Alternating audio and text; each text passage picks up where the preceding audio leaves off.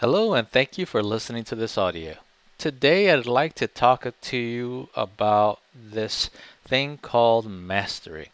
So, when you think about the masters, when you think about the Michelangelos, the Da Vinci's, the Beethovens, the Mozarts, what did they have in common with mastery? Did they get cut from a different cloth? Were they focused in and born into it so that they had really no choice but to be this good? No. The reality is that they were absolutely positively focused on being the best at their craft. Let me tell you something that most people think is reality. They think that mastery happens by accident, it happens because of family, it happens because of something else or the other.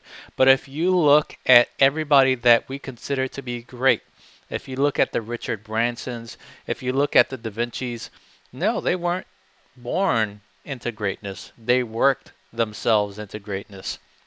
They continually worked on their craft.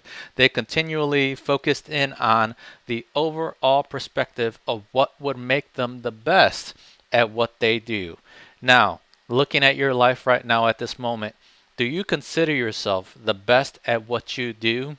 Do you consider yourself having the ability to be so darn good at that skill that you have, that ability that you have, that money is really just a secondary objection, a secondary option, a secondary possibility? It is something that essentially will be traded because you're so good at what you do that people will just want to see it, right? They just want to experience it. So now let's ask that question. What value can you give this world out of your truest self? I want you to consider this before we leave today.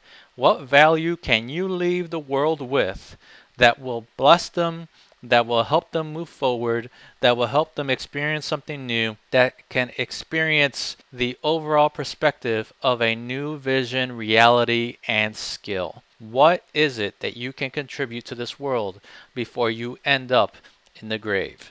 What dream, what perspective can you give so that you can serve the world in a better way? I leave you with that today, and we'll catch you next time.